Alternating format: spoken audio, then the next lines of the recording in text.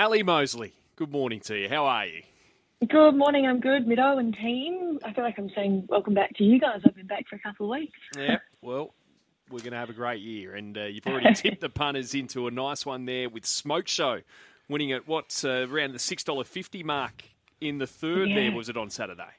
Yeah, that was a good one. I'm so pleased with Annie Saib and how well she's going. She's such a good trainer and she really comes to the fore in the highways. I think as soon as she's got a horse in the highway, it's not there to make up the numbers. And similarly with all her other runners at the moment, she's doing such a fantastic job.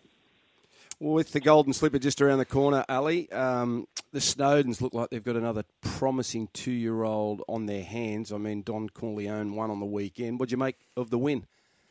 I thought it was a super win, and I think when you say the name, you got to say Don Corleone. Don Corleone. I was working on Saturday. One of my producers told me I've got to say it the Sicilian way, so that's how I'm always going to remember him now. But he was super, winning on debut, running the best last 600 and last 200 of the entire day.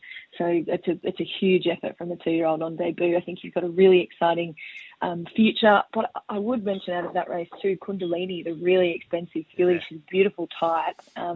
She was very good on the clock, as was Scorpion Jack, who's performed his second best last placing. So he was slow out, then checked last before making ground right on the outside, and he ran the second best last 600 of the day. So I think it could even be probably a pretty handy 2-year-old form race to line up as we start to head towards the big one.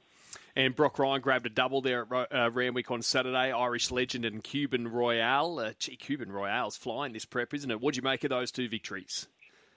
Great front-running ride from Brock. He's sort of the up-and-coming almost Timmy Clark, I reckon. He could be the next gen of the great up-and-forward riders. So great to see Brock riding winners in town too and getting those opportunities. And for Rob and Luke Price, they always have their horses there presented in such nice order, and Cuban Royale was turned out really beautifully in the yard too. And I just think that they're such a great team, and they're always consistently racing winners in the city week in, week out. So I'm stoked for the guys. They're just easy to deal with and just a great team.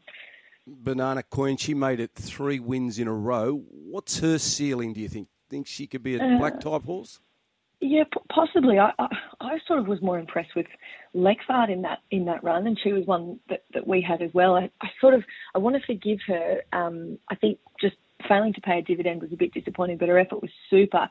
She really got well out of her ground early after copping an early check, but then she wound up strongly over the concluding stages. I wondered why maybe she'd been dragged so far back, but just rewatching it, she did get checked, and then she ran the race best last 600 and the third best last 200 of the entire day. So I think we'll forgive Lexford, and probably if I was to look at one who has more upside, I would say she would out of that race. What are we following and potentially even sacking out of the meeting there at Randwick on Saturday from a punting point of view? So we'll definitely follow Lexvart and Don Corleone, a couple of those 2-year-olds. I get really excited about the 2-year-olds at this time of year.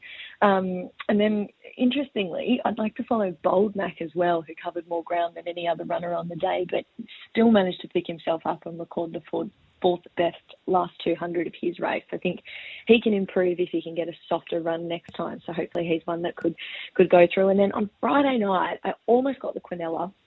And I was so excited because I thought we'd had it with Dan Andretti and Esson.